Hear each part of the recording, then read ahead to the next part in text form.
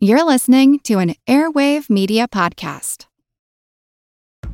All you need is a few minutes to start your day off with something historic when you listen to the This Day in History podcast. Every day there's a new episode for you to listen and learn about what happened that day way back when. So listen and subscribe to This Day in History wherever you get your podcasts. That's This Day in History wherever you get your podcasts.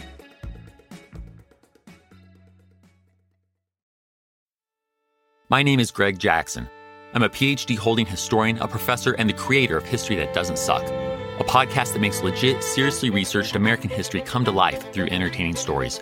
Join me for a chronological telling of the United States story, from the Revolution to fractious Civil War, tenacious inventors, brave reformers, and more. With more than 100 episodes, you can already binge listen your way from 1776 to the early 20th century. Listen to History That Doesn't Suck on Spotify. It's a long way to Tipperary, it's a long way to go. It's a long way to Tipperary, to the sweetest girl I know. Goodbye, Piccadilly, farewell, Leicester Square. It's a long, long way to Tipperary, but my heart's right there. Hello everyone, and welcome to History of the Great War, episode 38. This week, a special thanks goes to Lisa for her donation. She says that she often listens to them during road trips with her husband, and all I can really say to that is that I'm glad I'm not putting you to sleep. Last week, we talked about the plans the French and British were making in May 1915 to go on the attack against the German forces on Vimy and Aubers ridges in what would come to be called the Second Battle of Artois. I highly suggest that if you didn't listen to episode 37, you go back and check it out, because this week we are jumping right into the action of the attack as we first check out the French efforts on May the 9th, before finding out how the British attacks fared. After we check in with the Brits, we will go back to Vimy Ridge to look at the further French attempts to make headway in their attacks. The French preparatory bombardment began at 5:30 on May the 3rd. It would go on for a little over 6 days, as the guns fired almost non-stop during that time. Joffre and the other French generals believed that this steady bombardment of the German lines would slowly wear it down, so that the infantry in the attack would easily be able to punch through. During this time, the guns slowly sought out German strongpoints that they ground down with their continuous fire. At 6 a.m. on May the 9th, just 4 hours before the attack, the tempo of the bombardment increased, and over those 4 hours it became more and more intense. While the intensity of the bombardment increased, the target of the attacks also changed. During these last few hours, the guns almost exclusively focused the barbed wire entanglements in front of the German trenches and the first 2 lines of trenches occupied by the Germans. For several days it had been raining, but on the morning of May the 9th the rain stopped, and the weather became almost perfect for the attack. Clear skies and sunshine. At the very heart of the attack was the 33rd Corps, that was commanded by Pétain. Yes, Pétain again. I believe I've mentioned this the last time we were discussing French attacks, but Pétain is one of those generals that will continue to pop up from time and time again as the war moves on. The 33rd made up the center of the French effort, and was, as such, in a very important position. Pétain had arranged his divisions with the Moroccan division on his far left, the 77th Division in the center, and the 70th on the left. To help the attackers along, 2 mines had been tunneled out into no man's land that would be detonated before the attack. There are several instances during the war of this tactic being successful, but unfortunately for the men of the 33rd, this would not be one of those cases. When the mines were detonated, it was realized that they weren't dug far enough out, and pretty much harmlessly exploded between the trenches. Despite this problematic start, Pétain's men would end up being some of the most successful of the entire attack. The French Foreign Legion led the attack of the Moroccan division. The French Foreign Legion was, and I guess still is, made up of men from around the globe who had volunteered for service in France in 1915. They would lead the attack on Pétain's right and would be able to capture Hill 140. When they arrived on the hill, it became apparent that the 156th Regiment had not been able to capture the crossroads of La Teje, which put the Legion in a situation where they were under a crippling amount of crossfire from the Germans. All that the Legion could do was hold on and make desperate appeals to the rear for reinforcements to be sent forward as soon as possible. Once again, the French found that their reinforcements were too far in the rear to make it up to the front lines in a timely manner, so they weren't able to move up to the Legion in time. In what must have been a horrifying moment for the Legion, they waited and they could actually see from the top of the hill that the Germans were actually massing for a counterattack. There are stories of the Germans even using the city buses of Lille to get men to the front line as soon as possible to launch the attack. The Legion could see these Germans, but could not do much about it.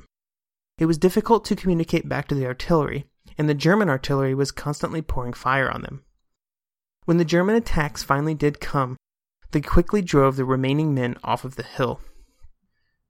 During the attack and subsequent defense, the Legion would lose almost 2,000 men, or 50% of its strength from before the attack. For their successful attack and their heroic defense, the 2nd Regiment de Marche of the Foreign Legion would be awarded the Croix de Guerre. The Croix de Guerre is the highest award that the country of France has for foreign military personnel. It can be awarded to individuals, or entire units in this case, that show great courage on the battlefield, and for the Legion it was a great honor, and it was also a pity that so few of them lived to see it.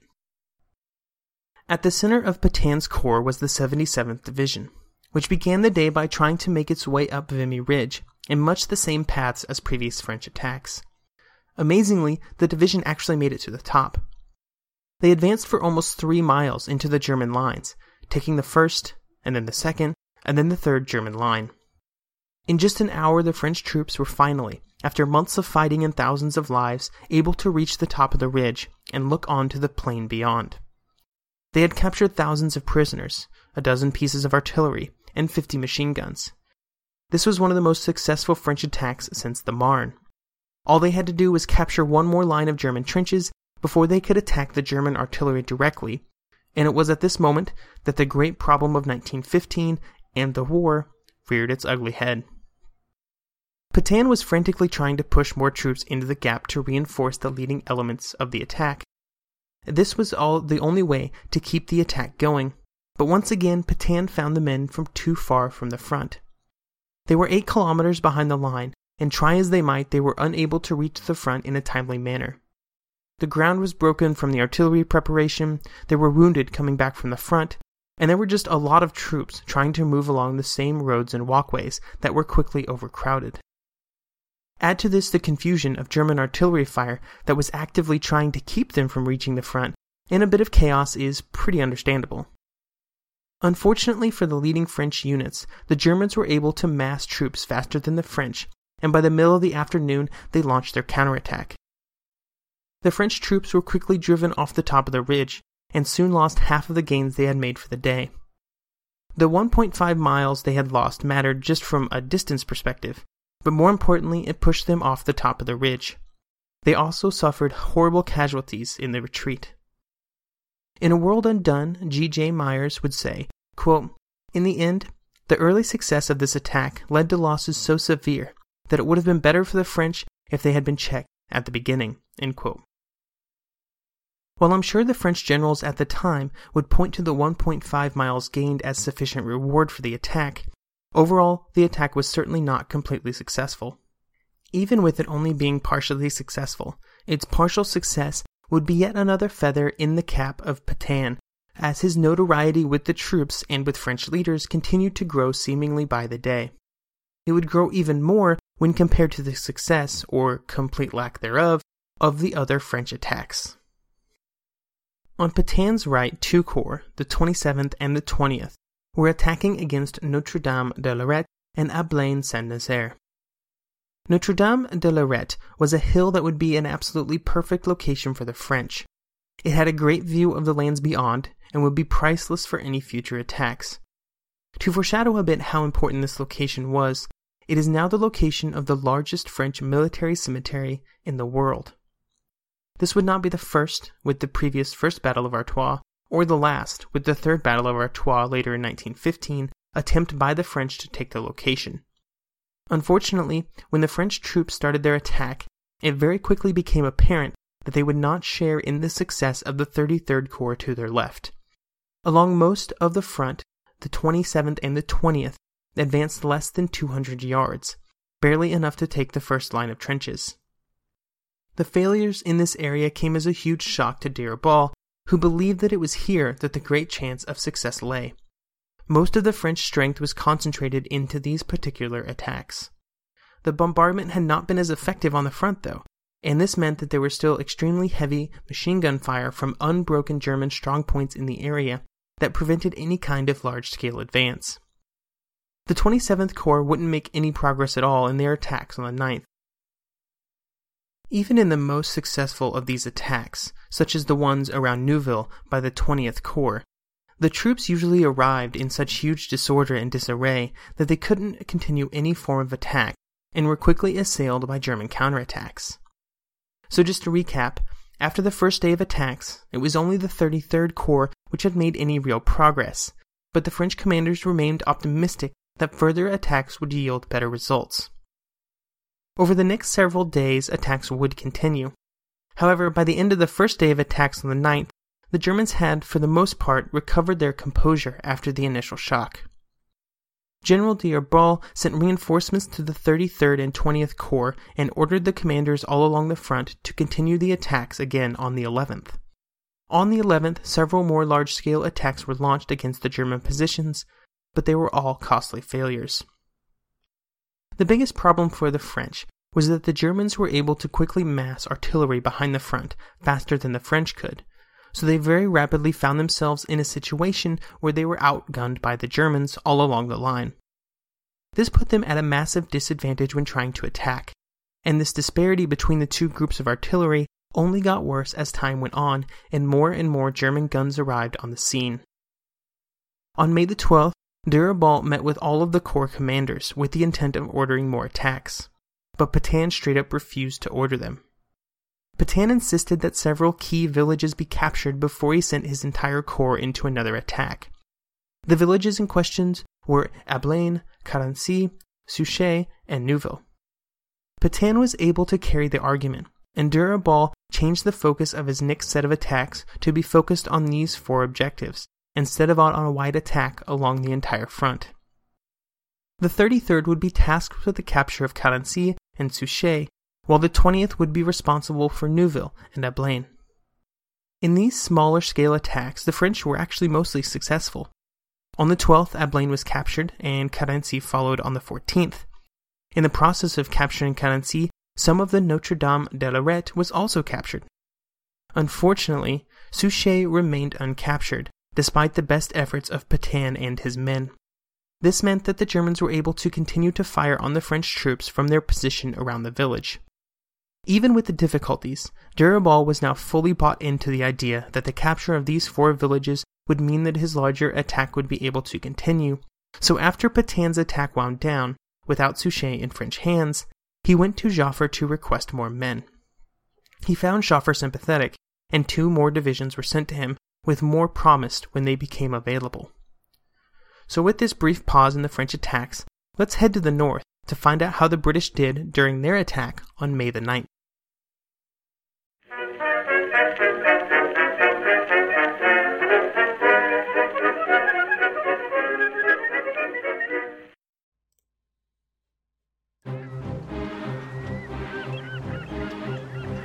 Hello, this is Matt from the Explorers Podcast. I want to invite you to join me on the voyages and journeys of the most famous explorers in the history of the world. At the Explorers Podcast, we plunge into jungles and deserts, across mighty oceans and frigid ice caps, over and to the top of great mountains, and even into outer space. These are the thrilling and captivating stories of Magellan, Shackleton, Lewis and Clark, and so many other famous and not so famous adventurers from throughout history. So come give us a listen. We'd love to have you. Go to explorerspodcast.com or just look us up on your podcast app. That's the Explorers Podcast. Napoleon Bonaparte rose from obscurity to become the most powerful and significant figure in modern history. Over 200 years after his death, people are still debating his legacy. He was a man of contradictions. a tyrant and a reformer, a liberator and an oppressor, a revolutionary and a reactionary. His biography reads like a novel, and his influence is almost beyond measure. I'm Everett Rummage, host of the Age of Napoleon podcast, and every month I delve into the turbulent life and times of one of the greatest characters in history, and explore the world that shaped him in all its glory and tragedy. It's a story of great battles and campaigns, political intrigue, and massive social and economic change. But it's also a story about people, populated with remarkable characters. I hope you'll join me as I examine this fascinating era of history. Find The Age of Napoleon wherever you get your podcasts.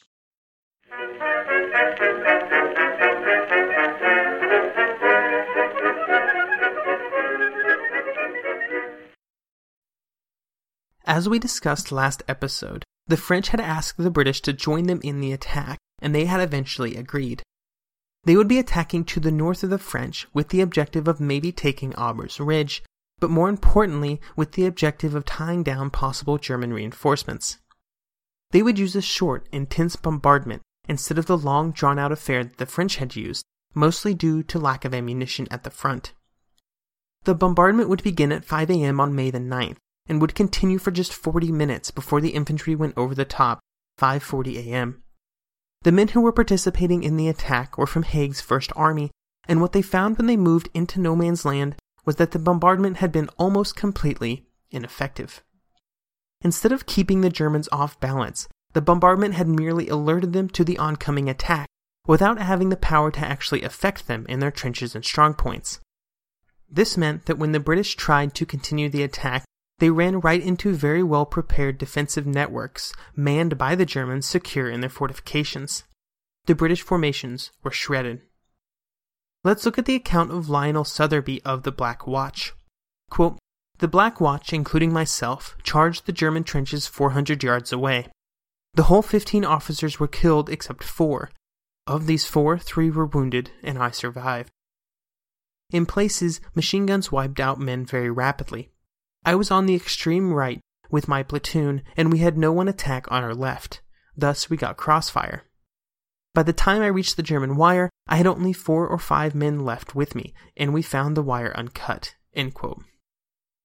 Sotherby was eventually able to find a gap in the wire, so that he and his men could come around and move forward, but by this point there weren't even enough of them to continue the attacks. So he found some cover and waited. Quote, "I waited there until 8 p.m., and then being a bit dark, I attempted to crawl back. It was rotten, and how the snipers missed me is wonderful. On returning, I found myself in charge of a company of 25 men instead of 200. I feel a changed person at present, and am unable to laugh, or smile, or anything, feeling almost in a dream." End quote. The second Black Watch, which Sotherby belonged to, suffered 500 casualties during the attack. Sotherby, in his account of the battle, goes on to say that he would like to get his hands on the Germans to give them a little payback. But unfortunately, he would be killed nearly 4.5 months later at the Battle of Loos on September 25th. With the failure of the first attacks, Haig ordered the attacks continued in the afternoon. The resulting attack at 4 p.m. would have much the same results as the first one. No result at all. During one day of fighting, the British had suffered between 9,000 and 11,000 casualties, and they ended the day back in their original trenches. It was from this battle that the following semi-famous quote comes from. General Rawlinson asked Brigadier General Oxley, quote, "This is most unsatisfactory. Where are the Sherwood Foresters? Where are the East Lancashires on the right?" End quote. To which Oxley replies, quote, "They are lying out in no man's land, sir, and most of them will never stand again." End quote. This is probably one of those quotes that didn't exactly happen. It just has too much of a ring to it, which leads me to think that the words have probably been slightly altered to be a bit more memorable. But as they say, it's the thought that counts. The casualties were tragic. The lack of gains was horrible, but maybe the worst part of the whole ordeal for the British was that the Germans were even able to move troops down from the area to the south, where the French were attacking. Joffre and Foch could not fail to notice that the British had stopped attacking, and so they complained to Sir John French about the British inaction. In response to this message, 3 more divisions were moved into the area, and more attacks were launched over the course of several days. There were even more casualties during these follow-on attacks than what had happened during the initial day. So that's the story of the Battle of Auber's Ridge, which often gets reduced down to nothing more than a footnote in most large history books. Sometimes it will get turned into a small paragraph that is more of a framing device for the quote given above than for actual accounts of the battle. Also, that account of Lionel Sotheby is very popular. Of all the sources I used, his account shows up in all but one of them, so you could say he's somewhat famous. Even with the failure of the initial British attacks, the French weren't done yet. When the second round of British attacks got going, the French were doing much the same.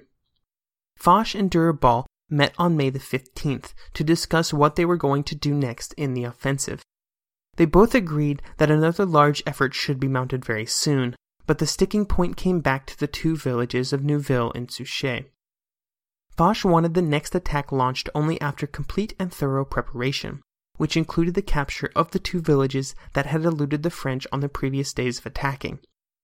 Foch wanted the preliminary steps of whatever the next attack was to be the capture of these villages as a way to create a secure base of operations for further attacks. Both of the generals agreed they would mount smaller, more focused attacks against these 2 objectives over the coming weeks to slowly pry them out of German hands.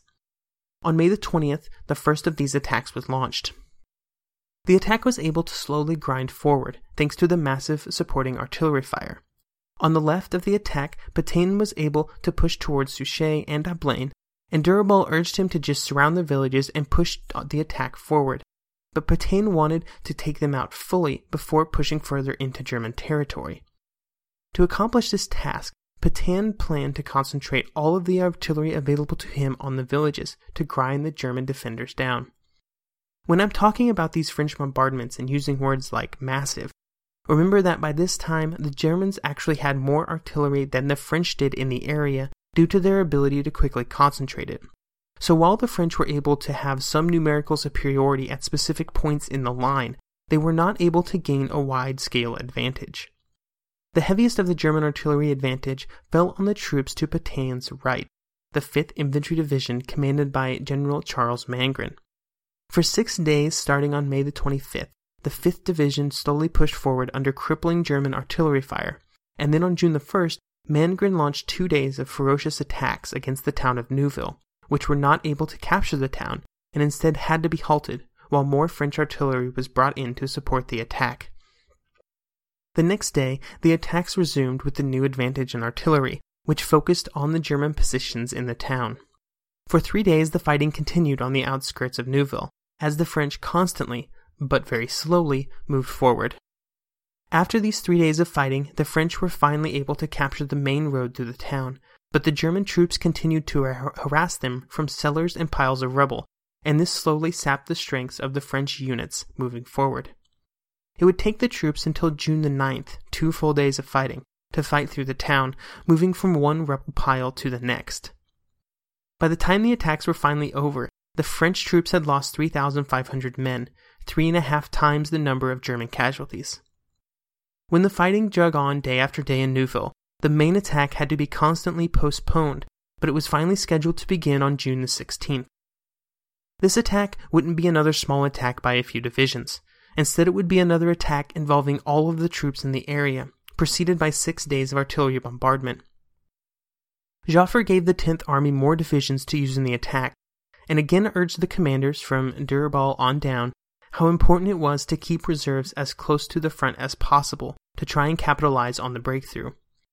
Durabal had 20 divisions for this attack, with some of them beat up from the previous fighting, but he also had more divisions in reserve. 1,500 pieces of artillery would support the men in the attack against the 12 German divisions facing them. During the 6 days of artillery fire, the French tried to obfuscate the purpose of the artillery barrages by constantly switching targets and not spending too long attacking one specific area. It was hoped that by doing this, the Germans wouldn't be able to exactly determine where the French attack would land, hopefully causing them to concentrate their strength in the wrong location. During the 6 days, the artillery fired something like 500,000 artillery rounds. That is 83,000 rounds per day. That's about 1 shell per second if my math is correct. Right before the artillery were scheduled to attack, all of the fire switched onto the German front lines. Durabal even delayed the attack a few extra hours, just to allow for more time to fire on the German front. The infantry attacked a bit after noon on June the 16th, and even with all of this preparation along the entire front, and so many troops committed, they made fewer gains than the much smaller attacks against Neuville the previous week. The French lost 19,000 more men on the 16th alone. Durabal ordered the commanders to keep attacking, day and night, with the greatest possible energy. But on the 18th, Joffre visited Foch's headquarters and didn't like what he was hearing about the situation. Joffre would order that the attack should only be continued in areas where progress was already being made. Less than 24 hours later, Foch would halt the attack. Even where gains were made during the attack, they often had to be abandoned due to the fact that they were too exposed to enemy fire once the attack stopped. Joffre officially ended the offensive on June the 25th. With the fighting over, both sides would now have time to reflect. The Second Battle of Artois, much like all of the actions in 1915, gets a lot of criticism from historians. The French lost around 100,000 men, the British a further 11,000, and the Germans around 50,000 in the attacks, but that doesn't tell the entire story. Much like in other battles, there were secondary French attacks to try and keep the Germans under pressure, which resulted in the Second Army losing 10,000 men, the Sixth losing 8,000, and the First Army losing around 16,000 in attacks that never gained more than a few hundred meters. This brought the total casualties for the attack to around 150,000 for the French. For all of these losses, they had gained about 3 kilometers at the point of maximum gains on Vimy Ridge. One of the biggest problems for the French was that Durabal, Foch, and Joffre were all convinced that they were so close to victory on May the 9th, so they just kept beating away, believing it was the next effort that would do it. What it really meant was that the first attack, while successful, alerted the defenders to the importance of moving more troops into the area, which would be positioned to stop the follow-on attacks. Each attack also required more artillery shells, and between May the 3rd and June the 19th, the French had fired 2 million of them. Other than the casualty figures, the biggest effect that the battle would have was the continued shaking of the French government's faith in Joffre, which would continue the French down the road to relieving Joffre of his command later in the war. Some in the French government would slowly grow more bold in their criticism of the general, even though there was still no way to really challenge him directly due to his immense popularity in France. Second Artois would also cause a shift through most of the French high command, and Robert Cowley in his book Perspectives on the Great War would say this about it. Quote, according to Douglas Perch, the Second Battle of Artois started 2 large shifts in French strategy for the war. The first was that they began to believe that the best way to win was through perfectly choreographed battles that were dictated from a high level. The second was the slow shift in the high command from the belief in the possibility of a breakthrough and into the realization that it may take a slow, steady grind of German reserves to finally break through. To quote Perch, who is summarizing military historian Leonard V. Smith, quote, this strategic shift reflected a deeper psychological change that came over the French army, as its soldiers became increasingly reluctant to sacrifice themselves for what they saw as unrealistic goals of their commanders. End quote, and I guess end quote again, because that was actually a quote inside of a quote. Anyway, for years the French soldiers were sold, and sold hard on the offensive ideals, and now those ideals weren't working. And then they were told that they just needed one big attack to create a breakthrough that would end the war, and that wasn't happening either. If the French soldiers were at least beginning to question their commanders, it is almost certainly understandable. I think this quote may go too far in trying to tie the events of mid-1915 to the French mutinies that will come about in 1917, sort of that revisionist 2020 hindsight sort of thing. But I'm not sure I'm qualified to argue with the 3 historians. With that, we will be leaving the Western Front for a bit, but when we come back, it will be just in time for the fall 1915 offensives, which will be the largest French attacks of 1915. One of them may well end up being called the Third Battle of Artois, so I will give you exactly one guess what will be the objective of the attack. So next week, I will be releasing an episode that I've tentatively titled Life in the Trenches. It's basically just a collection of random topics that I've been trying to get into episodes for about a year now, and just haven't been able to, so I thought I would just make an episode strictly dedicated to them. So hopefully you will tune in next week for that, and have a nice week.